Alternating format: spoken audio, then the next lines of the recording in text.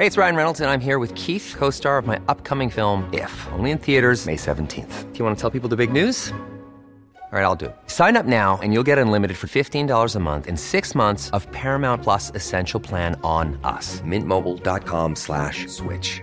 Upfront payment of $45 equivalent to $15 per month. Unlimited over 40 gigabytes per month. Face lower speeds. Videos at 480p. Active Mint customers by 531.24 get 6 months of Paramount Plus Essential Plan. Auto renews after 6 months. Offer ends May 31st, 2024. Separate Paramount Plus registration required. Terms and conditions apply if rated PG. When you make decisions for your company, you look for the no-brainers. And if you have a lot of mailing to do, Stamps.com is the ultimate no-brainer. It streamlines your processes to make your business more efficient, which makes you less busy. Mail checks, invoices, legal documents, and everything you need to keep your business running with Stamps.com. Seamlessly connect with every major marketplace and shopping cart. Schedule package pickups and see your cheapest and fastest shipping options from different carriers, with rates up to 89% off USPS and UPS rates. And with the Stamps.com mobile app, you can take care of mailing and shipping wherever you are. Make the same no-brainer decision as over 1 million other businesses with Stamps.com. Sign up with code PROGRAM for a 4-week trial, plus free postage and a free digital scale. No long-term commitments or contracts. That's Stamps.com. Code PROGRAM.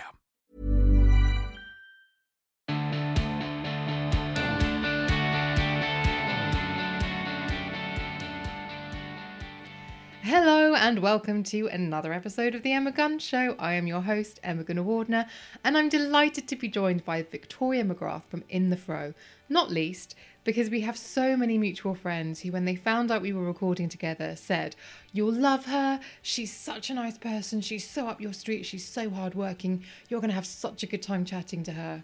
And, indeed, I did. Victoria is the brains behind In the Fro, which is a hugely popular and incredibly influential blogging website, covering everything from beauty, travel, lifestyle and fashion. Why am I telling you this? You probably already follow her. Her followers are well over 1 million on social media. But it's this last element, this element of fashion, that is where it all began. Victoria has a PhD in fashion, and when she started her blog was a lecturer in fashion marketing at the University of Manchester. The blog took over, and she started to do that full time. But armed with her education and extensive experience on the subject, she has been able to create a platform that helps people navigate the world of fashion, beauty, travel and lifestyle from her uniquely placed perspective. Victoria and I sat down to record as her book, The New Fashion Rules, was launched, and it was fascinating to learn about how she's created In the Fro brand, the empire that it is, the work that goes into it, how she set about writing her book, how she sits in the front row but hasn't become defined by it, and why she had to shelve her original dreams of being an astronaut. The links to everything we discuss will be in the show notes, including that link to her new book. So here she is. I'm delighted to have her on the show, Victoria Magrath from In the Fro on The Emma Gunn Show. I'm so delighted you're here, Victoria, but I'm going to start with happy birthday. Oh, thank you. Yes, 6 years old today. Well, the blog, yeah. A blogger birthday. I've never heard of such a thing, but congratulations. Thank you. I feel like it was more of a momentous occasion last year for the 5 years, which I also forgot about. Mm-hmm. But yeah, 6 years. It's been a whirlwind. It's been a lot of things have happened in that time, but it's been amazing. Shall we go back to the beginning? Yes, why not? So you were lecturing. Yeah. And doing your blog. Yes.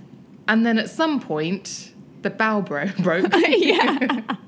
And you have what a lot of people who I have spoken to within this building have had, which is a Dom from Glee moment. Oh, yes. That's a good moment. I'm going to have to just coin it the Dom from Glee moment. Yeah. Where he gives you a word of advice or a piece of wisdom, and that seems to be the juncture at which everything changes. That's absolutely it. I almost feel like, have I told you this before or not? Or do you just know that happened to me? No, I have done research. And in a very, very safe distance way, there's been no stalking.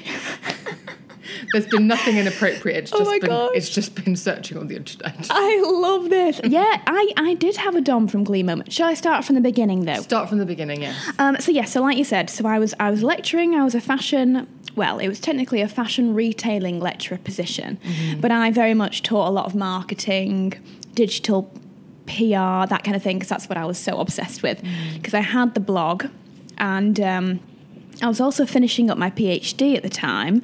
So I was. I feel like there's already a lot there. Yeah, I know. So I was literally finishing up the corrections on my PhD. I had the lecturing, and then I had the blog, and they were both taking up so much of my time. Like I barely slept around that time. But I enjoyed it, so I can't complain. So it was a lot. And then I had this Dom from Glee moment where it was Katie Snooks, actually, when she used to work for Gleam a few years ago. She's now an incredible YouTuber blogger, always has been, but she worked here. And she told Dom, she was like, I think Victoria, could potentially have a future career in this, maybe chat with her. So I came down from Manchester. I was all in a big kerfuffle because it was raining. I had no idea where I was going. I was trying to get there on the tube. Didn't realise how big London was compared to Manchester. I mean, it's like 5-10 times the size. So I arrived very late, and pretty much Dom said to me, look, I have a feeling that you're going to have a really amazing future in this. I understand that you have this job as a lecturer, which is obviously an incredible job for someone that's 24, but I do believe that you could be really successful in this. So I think you need to sort of go away, have a think what career plan you want for the future, and then let's talk about it. And I was like, do you know what? Because I'm very much a realist, and at the time, not many people were going full time, and I was like, really? Is this really a thing? Do I really want to give up this amazing job? But yeah, in the end, I was like, do you know what? You only live once.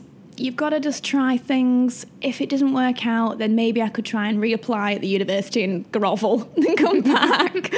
But yeah, no, so that was the moment. And I guess it was one of the best pieces of advice I've ever had. See, Dom from Gleam, I think he should just have one of those calendars where every day you take off. It's a Dom quote. Yes. That is a fantastic idea. You should write a book of quotes, advice moments. So you were 24 and lecturing. So you were doing a PhD. So you had been in full-time education for a long time. A really long time. I just loved it so much, obviously. Well, no, so I was at the University of Manchester. I started my fashion degree 2007. Started the PhD 2010. It took me 3 years, and then I had about 6 months of corrections after that, and I got my lecturing position 2013. Started the blog 2012. Yeah, so everything kind of just overlapped each other. So PhD in fashion, a doctor of fashion. Yeah. No, I'm only being a fool. But obviously, you've written this book, The New Fashion Rules, which I have on the table, which we are going to talk about as well. But the second you open it, you are under no illusion that you're not talking about somebody who's done a chapter on coats. Do you think? Like, give me your feelings on it. What did you think? I'll tell you. Okay. Shall I tell you? Yeah. Second you open it, well, after you get to the contents page, and the chapter titles are: be aware of the impacts, be social, be culturally aware and diverse, be innovative. And you talk about customization, you talk about inclusivity and diversity. This is not a style guide. No one is going to pick this up and like your capsule winter wardrobe. No. Nothing wrong with that. But you definitely, the PhD is within these pages. Oh, thank you. God, that's incredible feedback. I'm really pleased with that. Thank you. But no, that's it. I didn't want to write a style guide because there are so many incredible books out there like that, and people, I guess, that are more able to tell that kind of story. For me, I kind of wanted something that was almost a little bit along the lines of what I'd done for the PhD, but with a much more accessible, fun tone to it, something where you could gather information without feeling like you were overloaded. You know, I wanted someone to be able to pick this up on a coffee table, open it up at any page, read a couple of paragraphs and go, oh, I didn't know that, you know, and take away this little snippet of info. Do you know what I mean? Because I just want it to be accessible. I want it to be fun, interesting, without being too heavy. Yeah. You know, and I'm really pleased with that. So I'm so glad with that feedback. It's amazing. Well, also, fashion is something that people consume in different ways. Yeah. And you obviously consume it and enjoy it in, I don't want to use the word elevated, but it's an intellectualized look at fashion, would you say? In the book? Yeah. Yeah, it's absolutely. I mean, there's lots of facets and moments in this book, I think. For example, like, like you said, it isn't a style guide. It's very much about these moments over the past 20, 25 years since the internet kind of came into the fray, and how it's adapted and manipulated and distorted the fashion industry and changed it into something completely different. And that's really the story I wanted to tell, how the digital age has changed this amazing industry from what it once was to what it is now. Because, I mean, fashion means so much to so many people. And for a long time, it was very much kept in this bubble, and it was very much for the elite. And now it's so much more accessible, and people are so intrigued by fashion and they love it. And I wanted to give that story to everyone, you know, and show them the ways it's changed, how you can take part in fashion, how you can really enjoy it yourself and learn something new. And it is, unique voice is probably the wrong way to say it, but it is a perspective I don't see all the time. Yeah. And so when you first started talking about fashion in this way and communicating in this way, was it a surprise to you that as many people got you as have? Well, you know, I think what's contained in the book is a lot of things that I actually haven't really spoken that much about, actually, which I think is why it's quite nice. Because I write 3 blog posts a week. I do 2 videos. I used to do 3. I do an Instagram per day. It's a lot of content. It is. And a lot of it is very style-based and advice and tips on how to wear everything. So in a way, that's why I didn't want to put that in the book. I wanted to put in the book something I haven't really talked about, something that is a little bit more, not necessarily academic, but more factual. A bit more anthropological, would you say? Yeah, I guess so. Just more interesting, not so much about style tips and more about lifestyle and fashion and how it comes together and how you can enjoy it. It's really hard to describe this book because I feel like there's lots of moments in it and lots of little sections that are quite diverse. Did I answer your question there? I'm very bad at remembering questions and not going somewhere else. No, it's all good. But it was bringing me onto this idea of a brand. So you have the Dom from Glee moment. Yeah. Hashtag Dom from Glee moment. Yeah. And you decided to do the blog full time. Yes. Did you, based on your experience, digital marketing, PR, and everything, I'm guessing that gave you an advantage in how you then positioned yourself. Yes. In terms of how you approached it as a full-time business. Yeah, absolutely. I mean, I think the fact that I was in education for so long, I like to learn. I'm very much a workaholic. And whilst at the very beginning of the blog, it was entirely hobby-based, like I said, I'm very much a realist and I never thought it would ever go anywhere. Very much hobby to something I became obsessed with. So I never once thought it would go anywhere to this extent until Dom said, why don't you try it?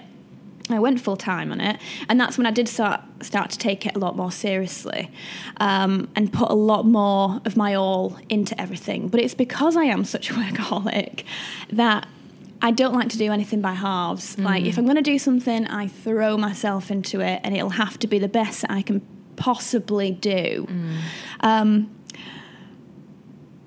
Yeah, what were we talking about? About setting up the brand and about having an identity and positioning yourself. Yeah, that's where I was getting to. So I guess at that point, it was in my mind of, there is an end goal, I guess. It is to build this brand. And yeah, that workaholic in me was aiming, I guess, at that point for somewhere. But at the beginning, it wasn't there. It wasn't any kind of goal. It was just to enjoy it and write about beauty and fashion. Whereas when it got to that point, I was like, right, this is kind of where I'd like to get to. And this is how I'll probably have to aim down that route. So, I just focused, tried to stay consistent, just put my all into it, didn't sleep very much.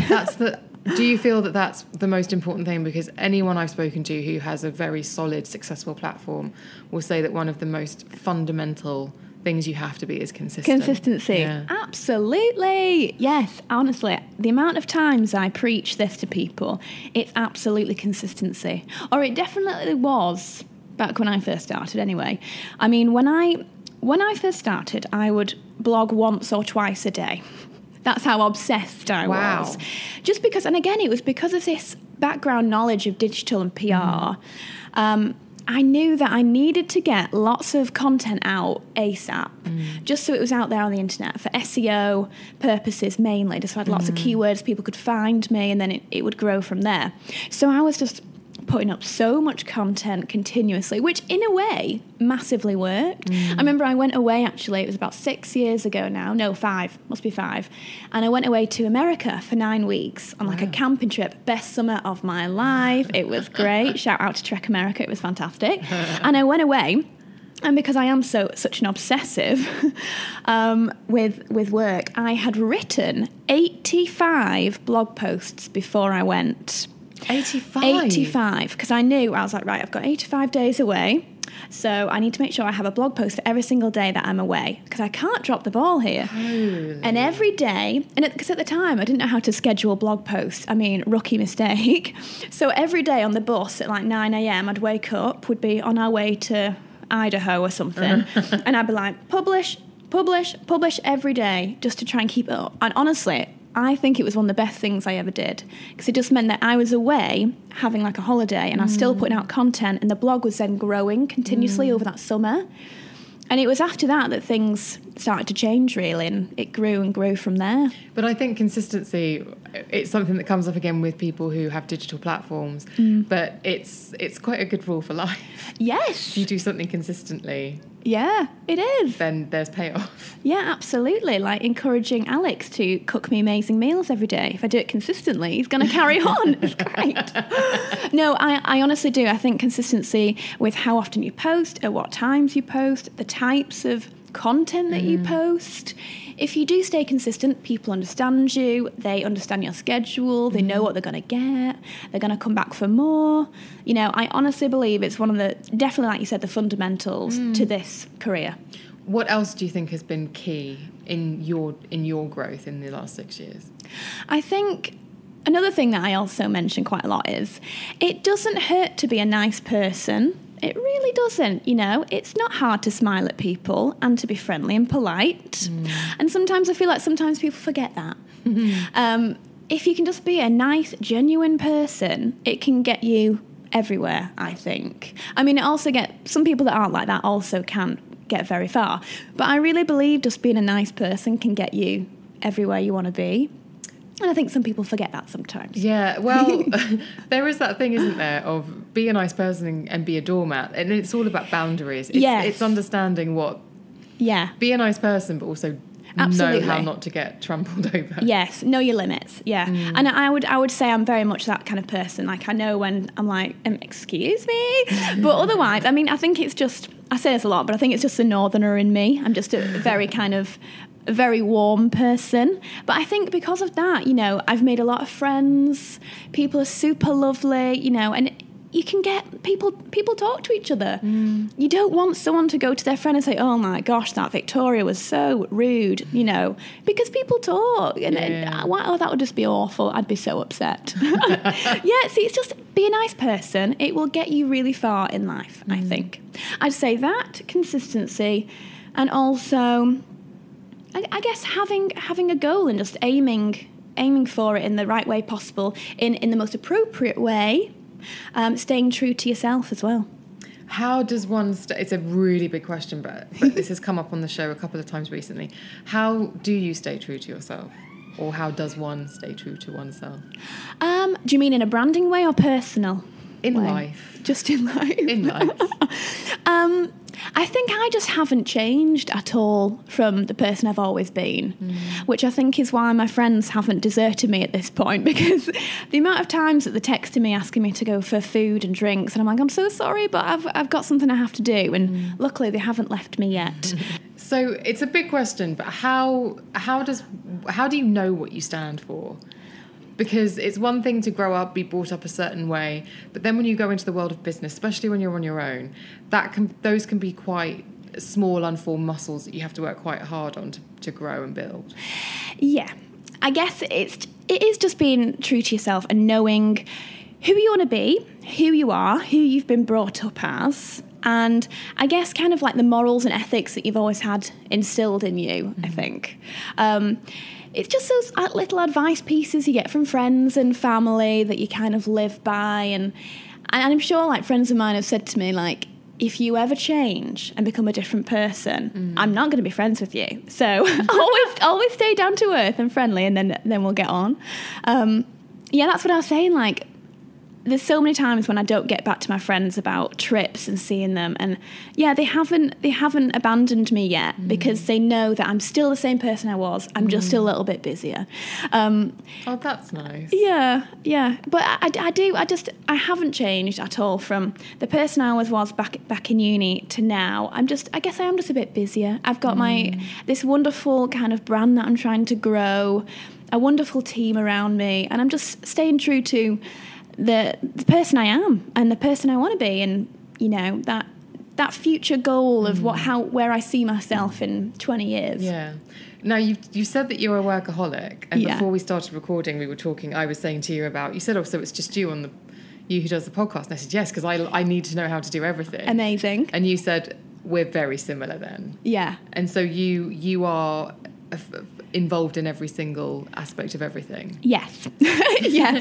I am honestly the biggest micromanager ever. I really am. I like to oversee things, and I like to know it's sort of ticking along in the direction that I'm hoping for. Which is great. I mean, I've got an incredible sort of team around me at Gleam. I've got my assistant. I've got my my fiance, who's my photographer. So I like to oversee things. I like to make sure that where we're aiming, we're all on the same path. You know, which is great at this point. Everyone really gets me. And everyone really gets kind of like the route we're going down. So quite often my managers don't need to even ask me questions because they know what I'm going to say anyway. So at this point, we're almost the same person. Yeah. Do you reached a point where you were doing this full time, you could begin to monetize the channel, and brands at that point obviously take an interest. Yeah. I was chatting to Anna in this very room yesterday. Yeah. And saying how if I hadn't had my background in magazines and I just started this podcast as somebody who wanted to speak to people within the beauty industry, within the world, within celebrity, whatever, there are things that have happened that had I not had that experience, I wouldn't have known how to deal with them. I would have thought the industries were really horrible. Yeah. And I might have been discouraged. Yeah. And it really gave me and it's all this stuff that's happened is only quite recent, and it's really given me a new perspective on people who didn't have that background. Yeah. I had over 10 years in magazines, so I knew stuff. Yeah. And I knew how things worked. But if I was somebody just a complete civilian, for want of a better word, please don't be offended anyone by that word, but you know what I'm saying. Yeah. I would think, God, is this worth it? Yeah. So did you come up against any of that? Do you mean like the negativity and the kind of bad air, you mean, in the industry? Just in terms of, so people want to start working with you, even something as basic, and this isn't exclusive to this industry, so anyone listening who's not a blogger or doing a digital platform, it's not about that, but knowing your worth, for one thing. When people say, hi, we'd like to do a sponsored blog post, and then you have to attach a value to it, that's a really, really hard thing to do, right? Absolutely. And honestly, I'm really glad that I've had Gleam for that. I blogged for maybe 18 months, 2 years before Gleam signed me to their management agency. So luckily for me, I actually never had to deal with any contracts or any of that kind of negotiation beforehand. Yeah. So Gleam have kind of always taken it out of my hands. But I mean, especially at the beginning, when it was all so new, no one knew what to charge for anything. Yeah. And I mean, there were people with millions of followers, no idea what to charge, who were reaching similar audience numbers as magazines, who obviously would charge a lot for different advertisements and whatnot. And it got to a point where Gleam were like, actually, there's so much more worth in this. Why are we underselling these voices that reach their audiences so much more relevant, in a much more relevant form? Yeah, and then the whole industry kind of changed, and people were taken a lot more seriously from that point, I feel. Yeah.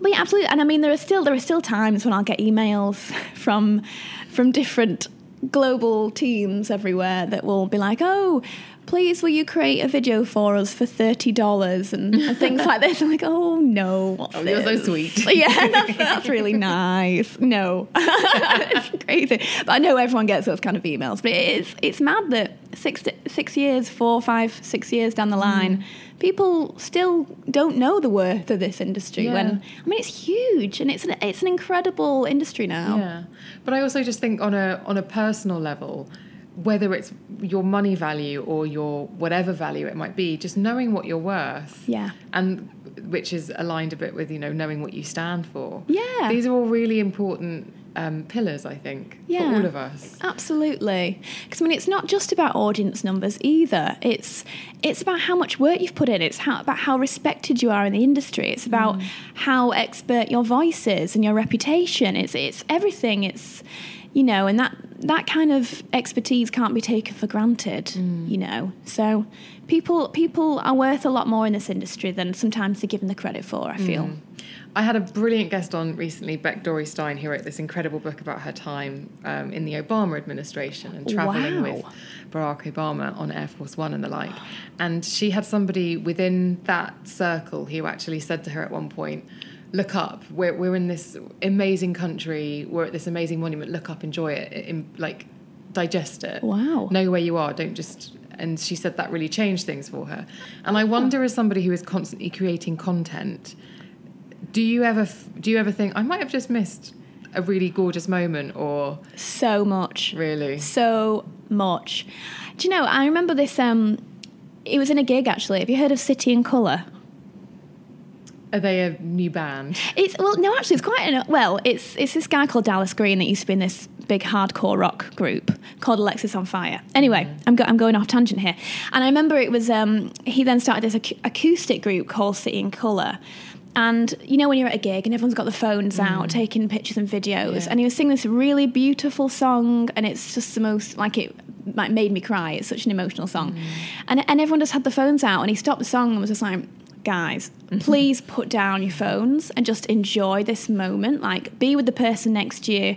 Enjoy the music. You don't have to always capture everything. And I remember it vividly, that moment where I was, what I was looking at, because it really kind of hit me, and I was like, he's so right. We're always looking down. We're never looking up and around us. We're not taking in that moment enough. And especially for me, September I did New York, London, Milan, Paris Fashion Week, and it was incredible, but such a whirlwind. And thinking back now, I can't really remember the moments in between the shows and what we did together, even just me and Alex, or and you're totally right. I just need to chill out a bit, take a step back, look around a bit more, and just try and take it in much more. Well, not necessarily, but you are creating incredible content. It's just whether in creating that content, there is something different that happens when you're looking through the phone. And when I had Emily from Fashion Foie Gras on here, we were talking about the fact that there's research to say that our brains aren't storing memories in the way that they used to. I'm not surprised. Because our phones are doing it for us. And so it's crazy. it's the thing, hair gets the nutrients last in the body because it's an unneeded resource. So it's a bit we don't need to use our memory stores anymore because we can just go and we have access to them on a separate device. Yeah, you're totally right. It's like I was having this conversation actually a few days ago with a friend. I said, I can still remember an old best friend's home phone number from 20 years ago, but I could not tell you my dad's mobile phone number now because we no longer have to take in pieces of information that we once did, and it's a shame. I could tell you lyrics from a song that I knew when I was 5, but I couldn't tell you anything from my Latin exam when I was 15. It's funny. Some things you take in, some things you don't. Mind you, I could sing you the entire A Star Is Born soundtrack, and that only came out 3 weeks ago. Me too. We should have a sing-off later. That was nearly the contents of the podcast yesterday with Anna. Really? Literally shall we just sing the soundtrack? That would be so good. You can take Lady Gaga's parts. I'll take... Sure. Yeah, I'll take the rest. We just need to find a karaoke studio that just lets us do A Star Is Born. Definitely. Basically. It was so good. So good. But are there any moments that you think, I just did this amazing thing and I've captured it in a really brilliant way and I'm really proud of how I've editorialized it, but maybe I can't actually remember what it felt like in the moment? Yeah. Right. Do you know, I would say one of those moments would have to be NASA. It was this time last year. I went to NASA to do a photo shoot. What? It was amazing. I have to show you the photos after this because there's some of the things I'm most proud of, I think. NASA? And, yeah. It was a project with Olympus cameras, and they wanted me to go with their Olympus pen and capture just moments. So we went to NASA. We got there at like 7 a.m. and we were just spending the day in the park with the massive rockets. And it was, I mean, for me, I'm a space nerd. I am obsessed. I wanted to be an astronaut up until the point I realised I was very bad at maths and science. So for me, it was brilliant. Can you imagine me up in space? I didn't realise until I watched First Man the other day. Oh, I've not seen it. If you like space, you are going to live your life. Really? Go to a 4DX experience where you've got the shaky chairs, because that's what I did, and it amplified everything to the nth degree. Ooh. But I just thought the ship did everything, and then you went up and I didn't realise that you had to do maths on the go. Yeah. It is maths under extreme stress. Maths on the go. It is. Oh, God. Imagine the ship's going down. Do the maths on the go, quick, under pressure. That was what was happening, but they all had like I've got here, clipboard and paper and pen. Wow. They're working out, I think we need to go 3 degrees to the left. What? Oh my God. Yeah, this is why I didn't do maths and science. I went down the artistic route instead, for that reason. So if you could go up and they could put it on autopilot, though, would you go up? Do you know, I actually wouldn't, because I have the worst travel sickness, which actually was one of the moments of this trip. We got to go on the... what's it called? The zero gravity flight. Oh, the whizzy round thingy. Yeah. Oh, wow. Oh, my gosh. Well, I was very, very ill. Let's just say that. I mean, I get travel sickness on most vehicles.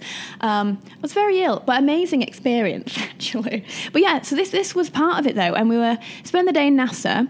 And yeah, I really wish I had been more in the moment. I was just too busy going, right, get into my next outfit, quick, because I had like 6 outfits to change into.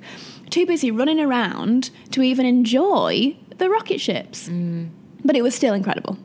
I remember being in New York. This just made me think of something. I remember being in New York in 1999, and I went to the top of one of the Twin Towers, the one with the observation deck, and there was a photo shoot going on. And I was like, oh my God, that's so amazing. Actual photo shoot, like actual photographer, actual model, like full thing, lights, everything. Gosh. And obviously it was this beautiful campaign. I think it was Guess, but I literally can't remember because it was so many years ago. But obviously they had Manhattan in the background. And I remember just being transfixed and thinking, oh my God, that's so amazing. But now, truthfully, if I'm walking down the street and London is my hood, and London is full of landmarks. Yeah. If I see somebody, a blogger, stop and suddenly put a jacket on without, over their shoulders, not putting their arms through the sleeves, and do a pose, and their boyfriend or something takes a picture, I look and I think, oh, for goodness sake. That's literally me. Yeah. Was it me? No, it wasn't you. And I'm sorry, because I realise as I'm saying that you could throw your drink over me. Do not. No, I totally get it. I totally get it. So I wanted to ask you about the attitude towards blogging, because as you said, as we talked about when we were talking about brands' interest in monetizing, these are valid platforms. These are to be taken seriously, and they have a bigger reach than magazines, which are taken very, very seriously. Thank you very much. But yet there is that sort of funny attitude. Yeah, very much. It is hilarious how much, if you pull out a camera in London still, that people will stop in groups and stare. The other week I was taking pictures, it was during London Fashion Week, we were taking pictures in front of London Bridge, and I'm not joking, I'm not exaggerating, on 3 occasions people walked over, stood next to me so that their friend could take a picture of them, stood next to me because they thought I was famous. Because Alex was taking my picture with a large camera. And I was like, what are you doing? I'm literally just trying to take a picture of myself in this outfit in front of London Bridge. And Alex was just stood there dumbfounded, what on earth is going on? People still think it's absolutely amazing. They're like, oh, who is this person taking pictures? Do you get people shouting, going, get a life, or anything like that? Do you know what? No, I've not really had any negativity like that. No, it's more just stares, and they'll stop and then they'll take pictures themselves, which they'll probably then send to a friend and be like, who the hell was this idiot? But that's fine, I don't need to think about that. Whereas actually, no, I've never had someone shout anything insulting, luckily. I'm glad to hear it. But it's just that difference in the perception. Absolutely. You see a full photo shoot on the go. Yeah. Where was I?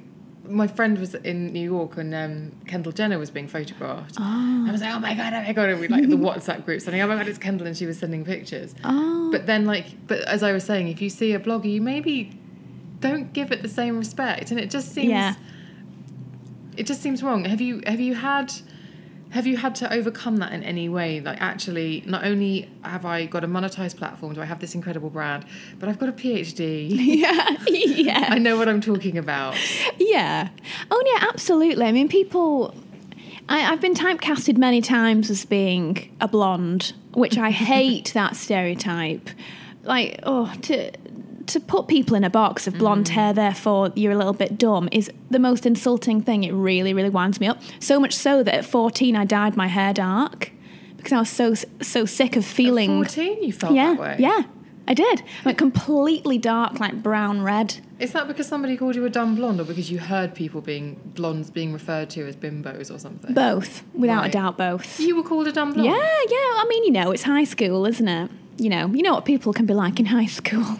Those hard times. But I did. I dyed it completely dark, because I was, even at that age, sick of feeling like I was never going to be good enough because of my hair colour, which I think is just awful. But yeah, we're talking about now, though, aren't we? No, I know we are, but that's just a really interesting decision to make at 14, to feel that so profoundly. Yeah, I did. It's almost like I had this 14-year-old mini early life breakdown almost, and was like, I just want to change the way I look. And I suppose in a way when I went purple as well, 5 years ago, I was also then trying to cover up the blonde a little bit and be taken a bit more seriously. And in the end I was like, do you know what? This is me. I do have the PhD, but I know I'm an intelligent girl. I'm switched on to the world. I kind of know what's going on around me. And I did want to be taken seriously, and in the end do you know what, my hair colour doesn't define who I am. But that's how it comes across. That decision to me smacks of there's more to me than my hair colour, and a desire for people to see it. And isn't it how fabulous that people now see that through the fact that you're an author, the fact that you have this platform where you get to call the shots. So maybe it was an early kind of sign of a workaholic who's going to be self-employed and put out their own content. Do you know what? Maybe that... Hey, it's Ryan Reynolds, and I'm here with Keith, co-star of my upcoming film, If, only in theaters May 17th. Do you want to tell people the big news? All right, I'll do it. Sign up now and you'll get unlimited for $15 a month and 6 months of Paramount Plus Essential Plan on us. MintMobile.com/switch. Upfront payment of $45 equivalent to $15 per month. Unlimited over 40 gigabytes per month. Face lower speeds. Videos at 480p. Active Mint customers by 531.24 get 6 months of Paramount Plus Essential Plan. Auto renews after 6 months. Offer ends May 31st, 2024. Separate Paramount Plus registration required. Terms and conditions apply if rated PG. Maybe you're completely right. I've never actually thought about it or made that connection, but potentially it is, that's what pushed me. Yeah, it's not just... I mean, I remember tinting my hair. I've got dark brown hair, so there's very little you can do with it without bleach. But I remember, because of a fashion thing, or because I wanted to copy... I tried to bleach the front to be like Morena van der Vlucht from MTV. Might be many, many years before your time. But... that was all I could do, but they were very much fashion things. It had nothing to do with an interpretation of my character. It had to do with I want hair like, I want to look like. Yeah. So I think that speaks really deeply. Yeah. And positively, I would say. Yeah, I've had a few occasions where people have called me a dumb blonde or a blonde bimbo over the years. And it's really, if anything, that is the one insult, I bet people start calling me this now, it's the one insult that annoys me the most, when people think I'm dumb because of my hair colour. Or because of my accent or anything like that. It annoys me because it's like, well, how can you pigeonhole someone like that? But I guess, maybe that's what pushed me to become this workaholic and want to succeed and show people you can look any way and still be extremely successful. And after a PhD, are there any other higher qualifications? There are sideways. What's the next after PhD? Well, after PhD, many people either you can become a lecturer, or if you want to do more PhDs, I'm pretty sure if you do a couple of PhDs to get to professor level. And I'm not too sure. Well, I mean, there'll be higher positions than that, even more so until the point where you get to like the top of the university. But there's your degree, there's masters, and there's. I mean, for most, it's kind of the place where you'd get to. Unless you want to be a professor, you wouldn't really do many more. But it shows commitment. It shows that you've got a massive work ethic, because those things aren't easy. No, and that you stick with things. Yeah, I do. Well, that's it. Going back to what I said earlier, if I'm doing something, I'm going to throw myself into it full force. Is there anything you would... It's such a cheesy question, but I'm going to ask it anyway. With 6 years under your belt, what would you like somebody to have said to you when you first went full-time? Oh, that's really difficult, actually. Shall I tell you mine? Because it is a difficult question. Okay. So I think I probably have two, which is know your worth. Yeah. Because for a long time as a freelancer, if somebody said, are you free to do X, Y, or Z, I would respond to the thing that I thought would offend them the least. Really? Yeah. So I would end up underselling myself. Oh. Whereas now I don't do that. Now I send what will offend me the least. Really? I love it. And I think that's one of the things I would say is don't be afraid to ask for what you're worth, because if they can't afford you, then that's not... I don't know if this has ever happened to you. I'm now going on for a tangent to give you time to think about your answer. Yes. If I went into Chanel now this afternoon after I've spoken to you and I said, hello, I'd like one of your handbags, and they told me the price tag, I wouldn't say, you seem a bit expensive. I would have to say I can't afford that. Yeah. Yeah. So that's how you've had to switch it. If you tell somebody what you're worth and say, this is what my day rate is, and they come back and say, you're very expensive, that's not what it is. They can't afford you. Yeah. Oh, I love that idea. Yeah. I guess. So it's the thing that I wish I'd done earlier. Is that what you mean? Yeah, or just something that you'd wish you'd known in those early days. Ooh. I guess. Do you know, it's kind of hard because I feel like my whole journey I've stuck very true to who I was, actually, and I haven't done many things that I would regret, really. I guess I would just say be even more selective than I have been. I mean, I'm extremely selective now and have been for years, but I'd probably say just be a little bit more selective. No, maybe understand my journey a little bit earlier, but that's so hard to say, isn't it? Because journeys change, at any point. I mean, tomorrow I might be like, do you know what? And I don't want to do luxury fashion anymore. I want to do interiors, and then you go down something else. So it's kind of hard to say, but I guess a bit like you, really, just staying true to myself. If someone sort of said something like that to me, just kind of know where you want to be, stick on that path, and try not to get, rerouted in some way. Because there will have been times where I've done something, or maybe I've filmed a video or written a blog post that maybe was a little bit off track. But I feel like I've always kind of come back again in the same pathway. So yeah, be more selective. Try and see the journey before you're there. Kind of head down where you think you should be. Yeah, plot your course. I like that.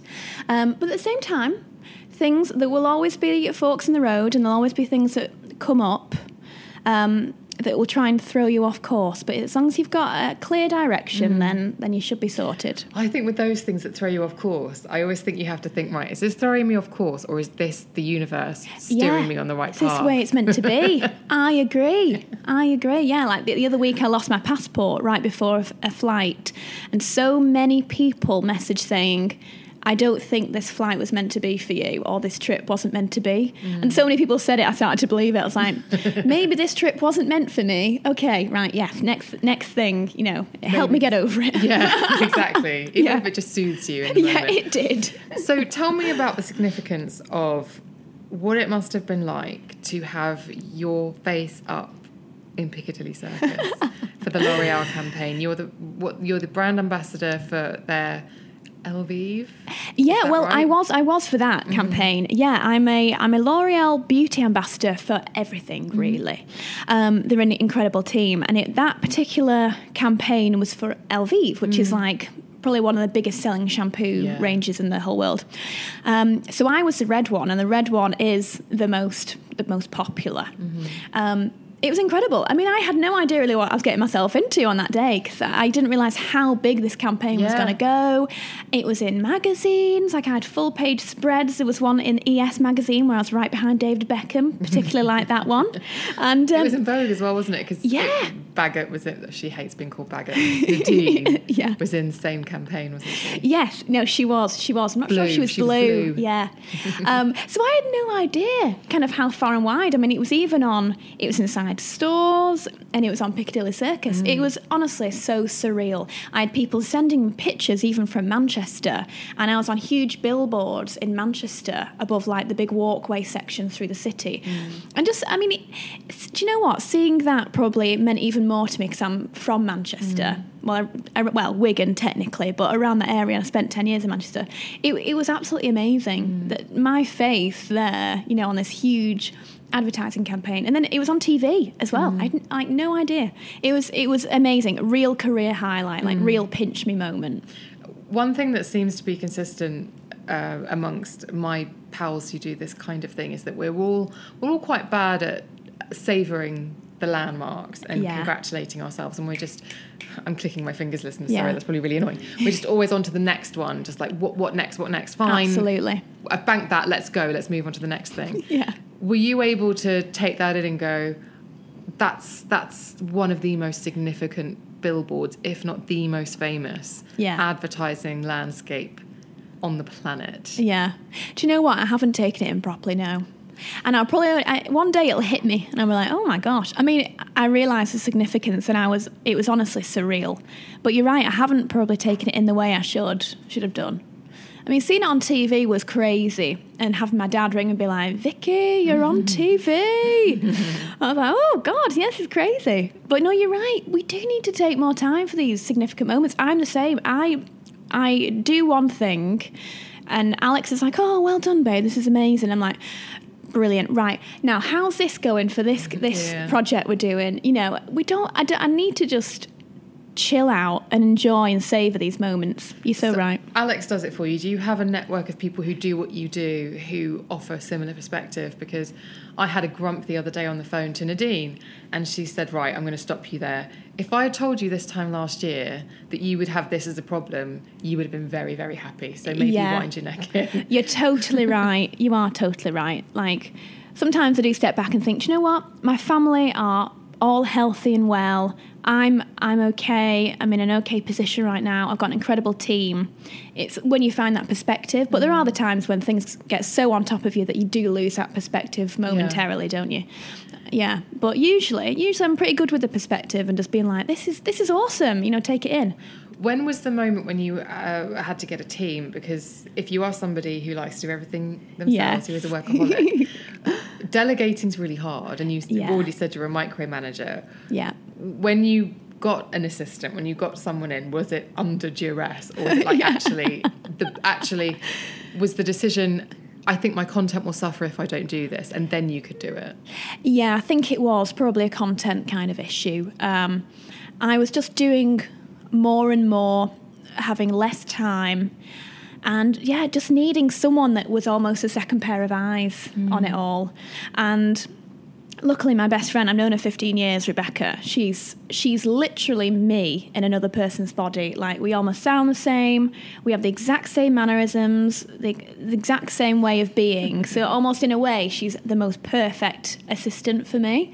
And over the years, like, first of all, she went part-time, just did a few things. And then recently I was like, Rebecca, I need your help. Please, could you just go full-time? And I'm so glad, because this particular fashion week that's just been was the first one she's really helped me with.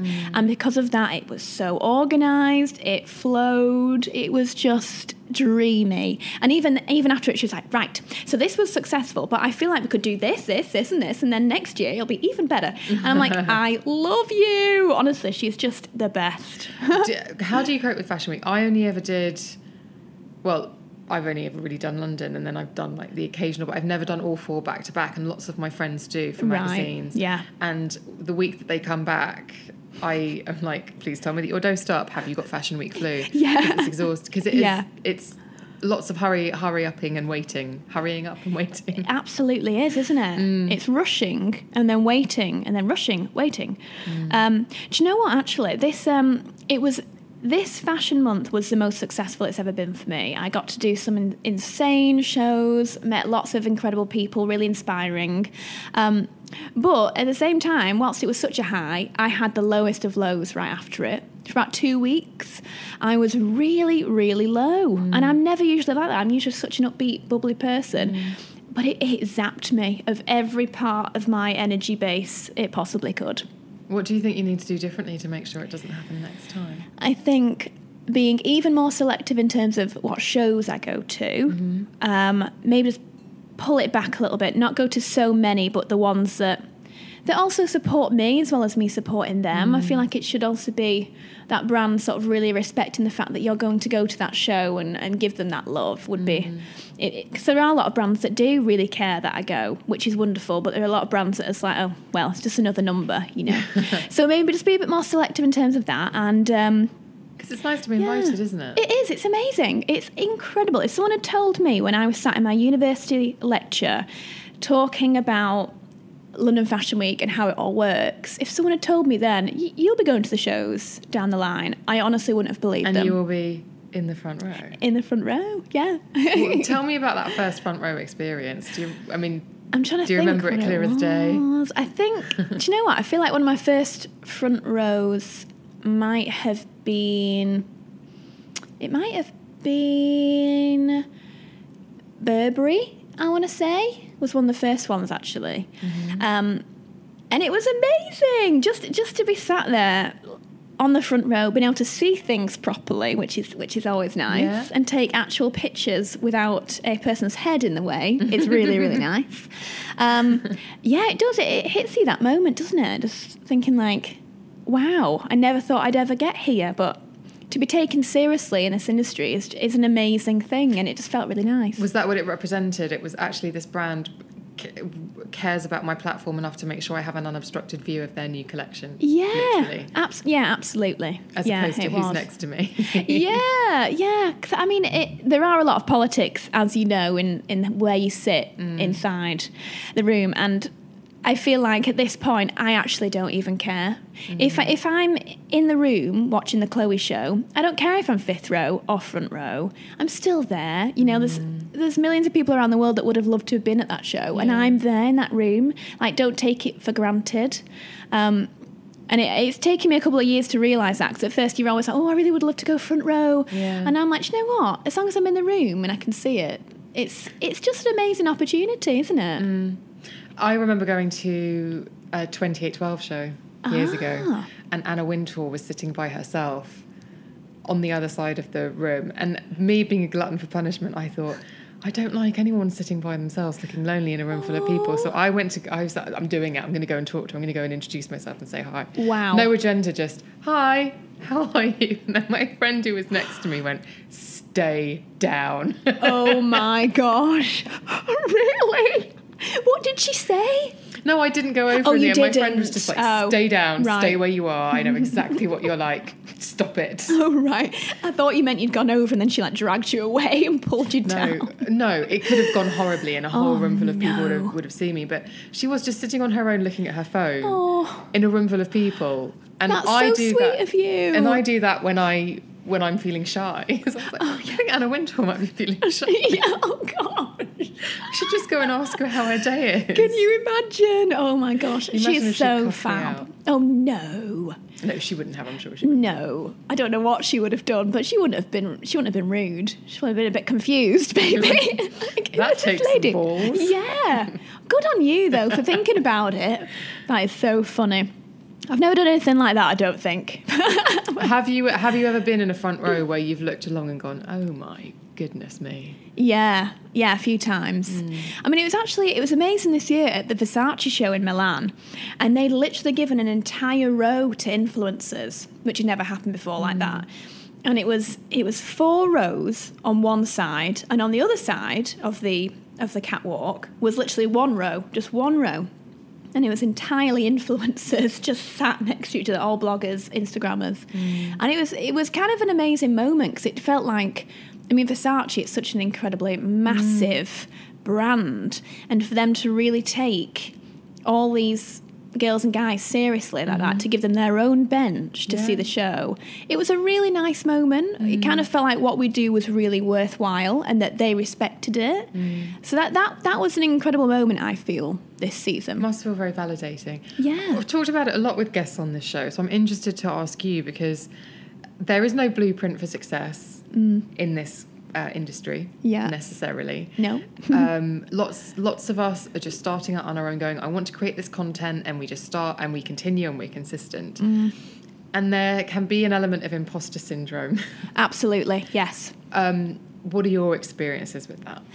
The first time I feel I ever had imposter syndrome, actually, was one of the first few weeks when I started as a lecturer, and I was sat with all the other lecturers around this big table, because we'd sort of meet every Monday and chat through like the agenda for the week and all that kind of thing. And I remember any time I'd open my mouth, I'd go bright red, because I'd feel I am not worthy of sitting with these incredible professionals who are extremely intelligent. I'm not worthy of raising my ideas. They're not going to care what I think. Like, who cares what this 24-year-old thinks? You know, and every time I felt like an imposter, I thought I wasn't really good enough to be there. When actually I was. I had my PhD. I knew what I was talking about. In terms of digital and that very, very modern fashion world, I probably knew quite a bit more than some of them did in terms of that topic, not everything else. But yeah, it does take you over sometimes, like imposter syndrome. It does make you sort of quiet, when actually if you just sort of raise your voice and show what you're worth to other people, then, you know, you can really see what you can do. Yeah. And it's up to them whether they listen or not. Kind of. Absolutely. But as long as you stay true to yourself, which we keep coming back to. Yeah. Now, this really interested me. The PhD, correct me if I'm wrong, was in online/mobile shopping. Yes. Which you must have been writing that PhD on that particular topic before it all took off. Yeah, pretty much. Because my particular topic was very much mobile based. So it's mobile consumer behaviour. So there was no research on mobile at that time. So I had to base a lot of mine on online, which there was more of, and it was growing continuously. But there was barely any primary research on mobile. So it was a little bit difficult at that point, and that's why I did so much of my own primary research, and I did interview after interview for hours on how people behaved and reacted and the effects of mobile websites and mobile apps on how they felt, on how they shopped, on how just all their emotions. It was very emotions based. Yeah. But it was really, really interesting the way it all kind of panned out, and the things that I learned. It was incredible. Well, not only that, but I think interesting that you were writing that before the industry cottoned on to the fact that that's where they needed to focus a lot of their attention. Yeah. Because I have 3 or 4 fashion apps on my phone, and they're the only places I shop from. Really? From apps? Yeah. Interesting. And because I know you've said recently people are switching to online. Yeah. What I do is I put things in my bag or in my wish list on an app, and then I go and buy it. That's so interesting. Do you know what? And that is totally in line with what my research found. People loved mobile for research, on the go, quickly finding items, but when it came to actually pressing purchase on a phone, sometimes you'd like to take a little bit more time and go see it bigger on the screen at home, spend a bit more time thinking about it and like, do I really, really need this thing? And then they'll hit purchase. And that's what I found a lot of the time. So obviously I kind of had to put through ideas of how you can encourage more purchasing on mobiles and etc. But I feel like, for example, in the book I mention it about ASOS and their sales figures, and they're so much more mobile heavy. Like, most people will buy from their mobile now, and I even see it. It's very easy to buy from their app. Yeah, well, yeah, they've made it very, very easy and simple. They're very clever. Almost too easy. Yeah, but even my blog, I remember a few years ago, there weren't many people really looking at it on mobile. So I'd be like, I don't really need to make a mobile site yet. And then after the PhD, I was like, okay, maybe I should make this mobile site a bit better. And then now, I only recently redesigned my blog, maybe a couple of months ago, and the top priority was mobile has to be good. Right. Because now I think it's about 65% of my audience is on mobile. Interesting. Yeah, massively switched. Wow. Yeah. That is a big switch. What would have been 18 months ago? It would have been half that? Do you know what? I'd love to see. I might graph this out. Just my stats lover inside of me be like, how did this grow? But yeah, absolutely. I would have said maybe 2 years ago, probably would have been 25%. Now 65%, all on mobile. God, WhatsApp me that data. I'd be fascinated to see. Yeah, There is something that you talk about in this book, and I don't know whether it constitutes being a spoiler, so I don't know whether you want to talk about it. Go on. About something that you talk about in the last chapter. Oh, okay. Yeah. About something that you would like to potentially do. Yeah. Can we talk about that? Yeah, if you like to. So you've said, that's so funny. I think it's on the wall behind me. I've just opened the book and there's a picture, there's a glamour cover, and it's actually right there on the wall behind me as well. Yeah. About potentially starting your own label and becoming a designer in your own right. Yeah, I mean that's a dream, isn't it? I always say this, but I remember being about probably about 12, and I was sat with my stepdad, and we were drawing out ideas for logos for my future fashion brand. Back then I was like, oh, wouldn't it be nice to have my own label? So we were doing that, and I guess ever since. I mean, when I went to university, I went down the marketing route and the business route. I was in that fork in the road where you either go down fashion design or you go down fashion business. And I realised, well, I really love marketing. I'll go down the business route. But I've always loved the idea of designing my own collection. And I just feel like I have a certain style that people kind of know me for. They know what to expect from me. And I just feel like sometimes when I'm looking around the market, I can't find the right item that I would love to wear. And and the amount of times my audience are like, oh, I'd love to wear your collection if you ever made one. It would be a dream. I mean, bringing it to fruition is a lot more difficult. Yeah. So you never know. One day. I feel like you've done it the right way around. I think doing the marketing business, doing the PhD, will give you so much grounding to be able to do the collection on your terms at the time that's right. Yeah, I guess so. Can you imagine if you'd brought out a collection already? Oh gosh, I don't know. Like, do you mean if I went down the design route? When you got and did it when you were way? at that fork in the road, if you'd gone the other way. Yeah, I think then the marketing decisions would have been made by someone else. Yeah. Whereas now, I guess it would be more on my terms, I suppose. There you go, micromanaging. Yeah, exactly. That's me again. Yeah, you'd be able to micromanage. So again, it's a bit like the dyeing your hair when you're 14. Yeah. You're making decisions that maybe at the time seemed like something else, but actually they were steering you towards. Absolutely. I do believe in fate, actually. I do believe things very much happen for a reason. So maybe that was it. But yeah, in terms of my own line, it would be a dream. But you never know. I can try my best. I mean, I love the path I'm on now, and I love what I'm doing now. But it would be a big dream of mine. Yeah. I would be super excited to see it. I think it'd be really fascinating. Oh, thank you. I love seeing men and women going after what they love and are passionate about and making it a reality. Yeah. And being happy in the process and feeling like literally like doing what they love. Yeah. And making it work and kicking ass and taking names. Whatever you want to say, like I that agree. Inspires me so much. Like I love those kind of stories. Yeah, me too. Like I love a rags to riches story, but I prefer, if I'm honest, a had it, lost it, got it again. Yeah. Story. Oh, yeah, I like that. I don't know, it's just my thing. Yeah, because I guess then it just shows you anything can happen. But if you can just keep on rising and believing in yourself, then you can make things a reality. Well, I think we hear lots of stories, success stories, and they're great, they're wonderful.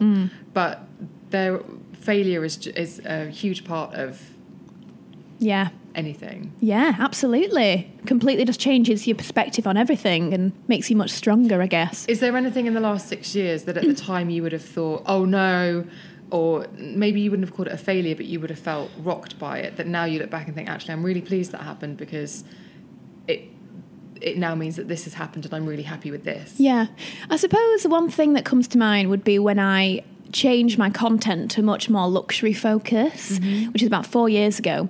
And I made the idea, like I didn't just decide flippantly to do it. It was something I sat down with my team about and was like, I feel like in the market of bloggers, there aren't many doing luxury fashion or luxury beauty in a much more specific way. That's always been my passion. I feel like at this point, there are so many new bloggers coming up why don't I just try and do something a little bit more niche like that? And like, yeah, if that's what you're passionate about, you go for it. And I got a lot of backlash, to be honest. There was a lot of people like, well, this isn't what we came for. You know, you used to do sort of a lot of your ASOS hauls, and now and again I'd even do Primark and that sort of thing. I just kind of dabbled with everything in the market. And then when I decided, actually, I do want to kind of stay more true to myself, this is what we were speaking about earlier, and be like, this is the kind of fashion that I really love, and this is what I'm most passionate about, and I love hearing about designer brands and how they've got their inspiration, and I liked that side of the industry more than the sort of high street side. So is that how you would define luxury, as a designer brand? It's not a price thing for you, it's just... Yeah, I guess it is just those... Oh, do you know, it's quite a difficult one. I've not actually thought about that, but I guess it's just the brands. I in my head, I can think of brands and immediately think that's a luxury brand, that's a premium high street, that's a high street. Right, okay. I guess I don't really see it in terms of price, actually, now you mention it. No, it's interesting. I wouldn't have thought that price would have necessarily come into it, but I'm curious what defines luxury for you. I guess it's the brand image then, now you mention it. Yeah, the brand image, where they've placed themselves in the whole market, how they market themselves. Yeah, do you know, that's really interesting. I've never thought about that and what constitutes a luxury brand, but I suppose it would be that, the brand image that they've created. But what was I talking about, though, before that? The failure, the backlash about yes, gosh, you're so good at remembering. See, this is how bad my short-term memory is. I get talking about things and I'm like, what was I talking about earlier? I've done that 3 times now so far. So I got some backlash on it, but at the same time I also got a lot of positivity, which was wonderful. And people were like, I really like the fact that you're kind of defining yourself and you're going down a specific route that's really you're passionate about, and that you believe in. And then obviously over the years I might have lost some of my audience, but I also gained a new audience, and now I'm very much more focused on the clothing I love, the things I love to wear, and talking about those brands. Yeah, and so numbers, as much as it's nice to have big numbers and you enjoy big numbers that you've worked hard for, but they're not it's not about, right, I've got to get another 100,000 or I've got to get another... No, definitely not at this point either. No, it's just, for me, it's more retaining the audience that I've spent a long time engaging with and chatting with. Yeah. You know, because I honestly have the most amazing audience. They're so kind, they're so thoughtful. I constantly get the most wonderful messages of just motivation, encouragement. I feel very, very lucky for that.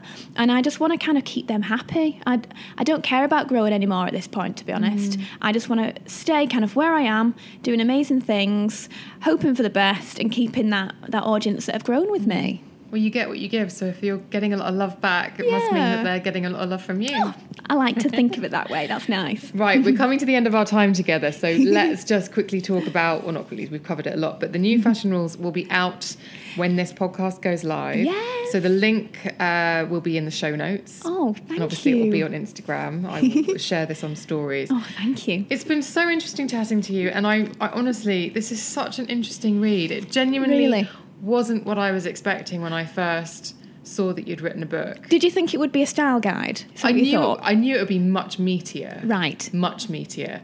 But I didn't realise how meaty. Like, it's a really... It's there's a lot in it, and it's really bright, and it's really interesting. And exactly like you said, I learned so much. Really? There is something on every page that I certainly didn't know. I'm not so particularly happy. fashion savvy, though. That's amazing feedback. Well, that's what the book is for, though. It's for literally everybody. I wrote it for fashion students.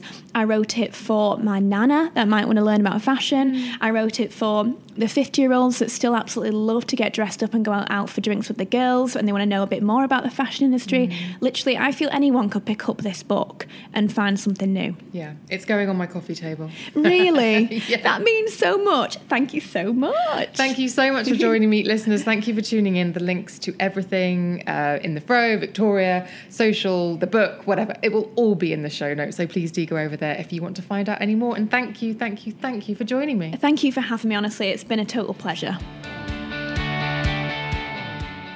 Before you go, I just wanted to say a huge thank you for listening to that episode. I sincerely hope that you enjoyed it. If you want to get in touch with me, and I would love it if you did, please do email me at thebeautypodcast@gmail.com, or why not slip into my DMs on social media where I'm at Emma Guns. That's at EMMAGUNS. You can also join the closed Facebook group. The link to join will be in the show notes, which you can find wherever it is that you are streaming and downloading this episode. It's also the place where you might be given the option to subscribe, and I urge you to click that button so you never miss an episode. And it's also where you might have the option to leave a 5-star review and a little couple of sentences about what you're enjoying. And if you do have the time to do that, I would be so grateful. Thank you again for listening. I'll be back next week with another fantastic guest, and I will see you on the next one.